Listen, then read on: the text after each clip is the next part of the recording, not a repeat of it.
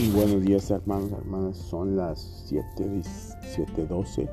Dios es muy poderoso. Hoy a las 6 la oración y tenemos noche de comida, juego familiar. Hoy a las 7. Vénganse, estamos compañerismo, todo lo que se debe de eso, en el nombre de Jesús.